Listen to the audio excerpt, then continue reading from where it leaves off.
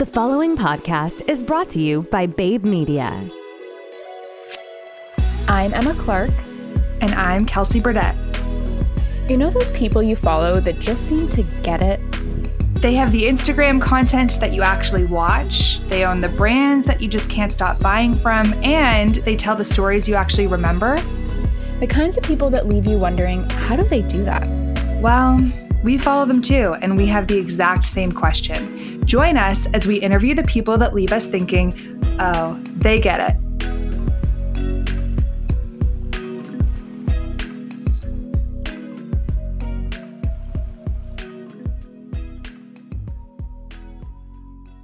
Hi, everybody. Welcome back to part 2 of our interview with Luann from Ruru Baked. If you tuned in last time, you heard all about her founding story, how she got into the business, what it looked like. She hinted at the fact that she was a solo entrepreneur, and obviously that comes with some advantages and some disadvantages. And so we go deep in that in this episode. We ask her every question about how she thought about her business as a solo entrepreneur and how that's shifting now that she's built out a team. So for anyone that's kind of in that phase right now or is planning to start as a solo entrepreneur and then eventually expand out, this one's for you. And I think it was really insightful too to hear about how she knew when she needed to start a team and then the implications of that, the implications of hiring, even from a revenue perspective and that sort of thing. I really appreciate how transparent she was with that. Me too. So I think we should just get into it. Let's do it. All right, so it is time for our brand of the week that we're loving. This one won't be a surprise because we did have one of the founders on the podcast. It is 3 Ships. So they are uncomplicated skincare backed by natural ingredients and real science. If you're a skincare junkie or you've got someone on your holiday wish list that's a skincare junkie, they have an All Is Calm holiday kit that they just came out with. So it has some of their best-selling products. It has a free hand-poured candle. It's 25% off as it would be purchasing all these pieces separately. And you can use our code THEYGETIT20 for 20% off. Okay, moving into our next topic with you. So we wanted to talk about being a solo entrepreneur. Obviously, you built this by yourself. We heard in the last episode how you did that. Off the top of your head, what are some of your tips for people who are starting a solo venture? My tips for starting a solo venture: learn as much as you can. Like, be a sponge, ask lots of questions. I think for me, I was at a big advantage because I've had so many jobs. So also don't be afraid to have a million jobs and learn a bunch of things. Like, I worked in an accounting firm for a long time. I worked as a villa specialist, so I learned a lot about customer service. I obviously worked in the food industry. I assist for my friend who's a blogger, and they taught me a lot about photography. My husband taught me a lot about photography. So I think the main thing is just learn as much as you can. Like, I have a diploma in baking and pastry arts, but I have a degree in Google University. Just Google everything. You can learn so much. Podcasts are a huge resource now as well. Like, you guys have this podcast, you share a lot of knowledge. There's so many places to get information from. And for me, I think the reason I was able to wear so many hats is because I taught myself so many things. What do you think is the most important thing, or a couple of the most important things to learn early? Time management. That is a highly underrated answer. Yeah. I really do believe, okay, so I'm going to go on a little bit of a tangent here, and then I have more questions for you on that. I've been learning a lot about different types of entrepreneurship, like less conventional kind of methods. And something I'm learning is that there's an organizational structure that exists regardless of headcount at your company. And that sounds really woo-woo and kind of theoretical. But what that means is if you're a solo entrepreneur, it doesn't actually change the amount of things that need to get done. It just changes who's doing them, right? Mm-hmm. So you still need to do customer service. You still need to do social media. You still need to do product development. You still need to do accounting. Just because you're a solo entrepreneur doesn't mean that your scope is limited. It just means that you're stretched so thin. Right. And so I'm curious for you, when you're talking about time management and you're doing all the roles as a single person, how did you actually tactically make sure that every box got checked? It's an ongoing journey. When you're doing it all by yourself, for me, I wrote a job task list every single day. And I was also using programs that we used at our agency for a full team, but just for one person. So things like Asana, like managing my tasks and priorities and then categorizing them into different categories so that I knew sort of what needed to get done and in what order. A job task list was something that I learned in pastry school. So every day we were assigned certain projects or certain things to do. And it came in very handy when I was in baking competitions because you only have a certain amount of time to do things. And so literally by the minute, 8 a.m., prep baking sheets, 8:05, make base, 8:25, do this. And so every day I would have these very granular job task lists. So if I have it in a list and I can cross it off, then I'm going to want to get it done. But I think it's easy to be like, okay, I have to do this, this, and this today, and I have 8 hours. But being actually aware of how long those things are going to take you is and so all the subtasks within them. Exactly. It's not just like making the base. It's like, okay, I also have to weigh out the ingredients and I have to do this. Actually cooking the base at the time maybe would take me like 30 minutes, but the weighing everything out and the straining it and waiting for it to cool is another 30 minutes. So it really takes me an hour. So becoming very aware of how long things take you is super important. I would time myself on things, and then you can actually make a proper job task list and or like a production schedule or whatever, so that you know, okay, this is realistically what I can complete in this day, and I don't have any buffer time, or maybe I do have buffer time. And so just knowing that is really important so that you can actually do all the things that you need to do. And then also prioritizing.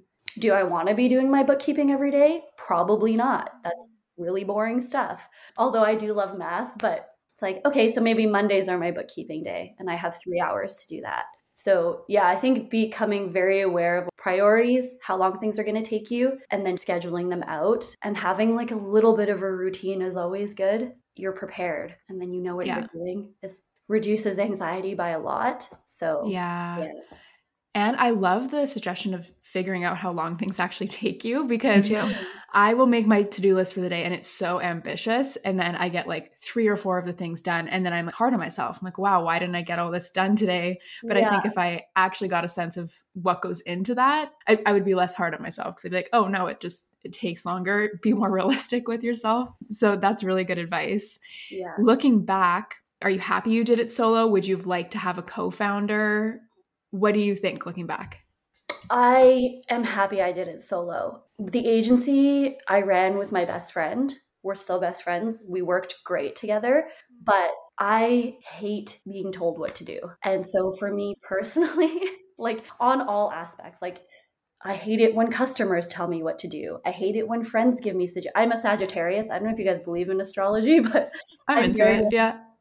Yeah. As a Sag, I'm very like, if you tell me to do something, I'm going to want to do it less. Like, even if it was my idea, if I was like, oh yeah, I think I want to, make muffins. And someone's like, what you should do? You should make muffins. And I'm like, nah, I don't want to do it. So it's a flaw of mine, but I think for myself, I like being able to just make decisions and not having to run it by anybody else. It's like, nope, I made that decision. We're going to do this thing. If it fails, it's on me, and that's fine. I'm not like looking to anybody else for permission. That's a big part of it. And I also feel like I'm trying to find the right way to say this, but there's like a mental comfort knowing that if you decide not to do something, no one else is hurt by that, right? Or no one else is affected at all. Maybe that's a better way to put it. There's no like rejection on anybody else. Right.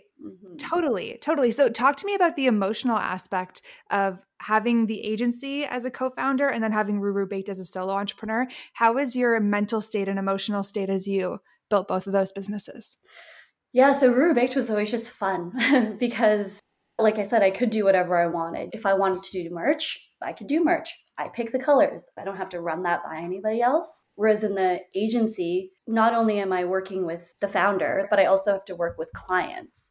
So there's so many controlling hands in it. And I'm sure you've probably both worked with clients before. It's really difficult sometimes to get the visions on the same page and to get them to trust you. And so while I was doing the agency, Ruru Baked was always just this like fun outlet that I got to do on my own. And it's ice cream. So it just like made people happy. Yeah. Whereas with agency work, it's like everyone has a say, and it just was a very different, more stressful situation. So it's more fun for sure. Even now, as it's like a full-on business with a team and, you know, a lot more customers in a shop and 1,000 times more responsibility. It's still just, we're making ice cream and it's fun and we get to be creative and yeah, it's a lot less stressful.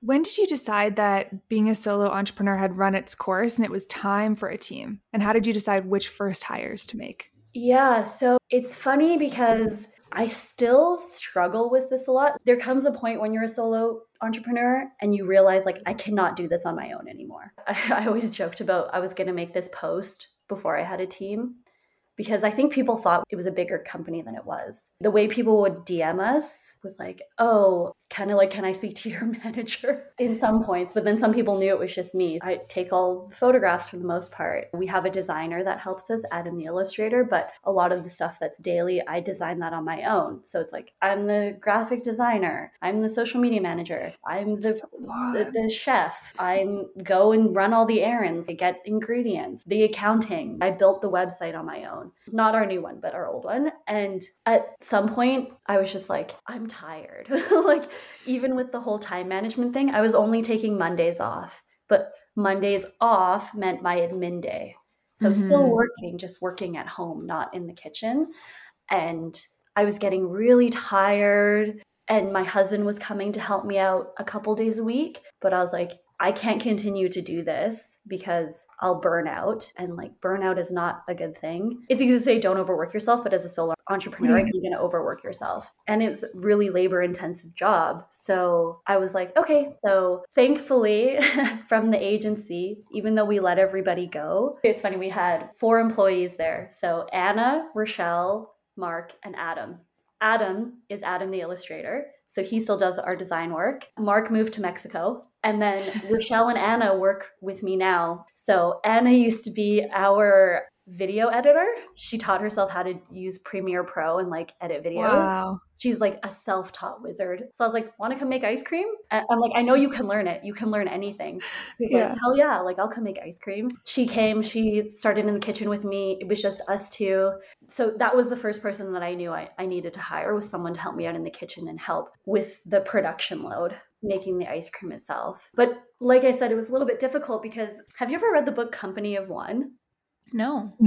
Me neither, but it looks really good. But it's basically about growth and how people think you have to scale at this like exponential rate, and you don't. Like you don't always have to do that. So very transparent. When it was just me and we were doing the 4 drops a month, I was bringing in gross around $16,000, which is a lot for one person. Yeah. So my net was, I would say, $10,000 a month. Love So that. I was like, I could continue doing this and I can make $10,000 a month, which is 6 figures a year. But if I go on holiday, no revenue. I get sick, no revenue, right? Like everything's on me. And then I'm also having to do everything by myself forever. Like maybe I'll hire an accountant, but for the most part, it'll still be just me, which means no breaks. And as a business now, like with the team, our expenses went from $6,000 a month to $30,000 a month because of payroll. I pay for all the full-time employees to have health benefits, linen services, hydro. There's just so many more expenses now that we have a shop. So we're revenuing more than that net, but the expenses are way more. And obviously I quote unquote make less money now because it's all going into the business. And so sometimes I'm like, should I have just kept it as a one-person show and like revenued a bit more, but still it would all be in the business. But yeah, it's just like sometimes you have to weigh out what's going to be better. And I think in the end, for my mental health, long-term and longevity of the business, it made more sense to build it and scale it and have a team. Also, just like, I think if I kept it as one person, the customers would just get sick of my shit and be like, you're not making enough. Like, you need to make more. So that's why I always say we were like forced to scale, because every day I would get a message that's like, I couldn't get any ice cream. I've been trying for weeks. You need to make more. And I'm like, I'm one person. I'm still getting 6 hours of sleep a night. Like, I can't do more than I'm doing now. Yeah. I love that you're being honest about that, though, because I do think it comes down to, what are you looking for out of this business? Is it truly a passion project where you're good to do this solo forever? If so, that's your lane. stay in it. That's where you're happy. You don't need to grow if that's not where you're at. But for you, there was just so much potential. And I also love your point about thinking about your lifestyle, right? What's realistic to uphold versus what's just working yourself to the bone. And I'm glad that you decided to expand. I'm sure there's a lot of people in Toronto that finally get to try your ice cream thanks to that expansion. So all in all, a great decision. Yeah, it was a good decision. I do not regret it at all. Not at all. Yeah. Awesome. And when we walk into the shop, my husband and I was like, hey, look, we have an ice cream shop. How crazy. Yeah. I know. Like a pinch me moment. Especially considering literally 18 months ago, you were just like making it out of your kitchen, delivering it. Like how crazy that this happened in a pretty short span of time. Very commendable. Honestly, Luann dropped a lot of really interesting thought starters. Is that the right way to say that? Where like things that you just kind of take for granted as you listen to a lot of founder stories, she actually explained like how she thought about making these decisions. I thought that was really cool. The number one thing is going back to your why. Right? Why did you set out to do this business? What are you looking for out of this company? And actually, it's something really interesting. Friends of ours have founded a software company and they had different ambitions. One person wanted to scale really quickly and exit, and another person wanted to be a 100-year company. That is something you really want to put thought into early on because it's going to dictate how you grow your business and when you make those investments. And so one thing I thought was really special about what Luann said was that she knew she wanted to be able to take vacations. She knew that she wanted to have a little bit of stability without her having to have every unit of input equal 1 unit of output. That's a really hard way to grow a business. But then that doesn't mean that, the people who are just doing this as a hobby and they want to keep it small, they want to be involved in every little nook and cranny of the business, that method is for you. And so I think the reminder here is just to go back to your why, figure out what it is that's important to you and, stay true to yourself. Totally. And I think she does a really good job of sharing what the implications are of those decisions. Like, yeah, okay, she might have been able to take home more money when she was doing it herself. But like you said, her mental health would have struggled. She wouldn't have been able to take time off. And so it is like, there's no right way to do entrepreneurship. There are no rules, which is why we love entrepreneurship. You can do whatever you want. So it's really just getting clear on what is going to work for you and doing that and not really paying attention to what other people are doing because it doesn't matter. So true. So yeah, we love it. In our final episode with Luann that'll be coming out in a few days, we talked about her drop model. As you heard in the first episode, she was selling out of products in like 2 minutes, which is crazy. Yeah. And they pivoted from that as they've scaled. And so we talked through her advice if you want to run a drop model, the importance of your marketing in that and how you can brand yourself to build hype. And yeah, just lots of good takeaways for the drop model for the food and bev industry. So stay tuned for that in a couple days. And until then, have a lovely few days. Follow us on Instagram if you haven't yet. We're at they.get.it. We share lots more content over there, and we'll see you soon. See you soon.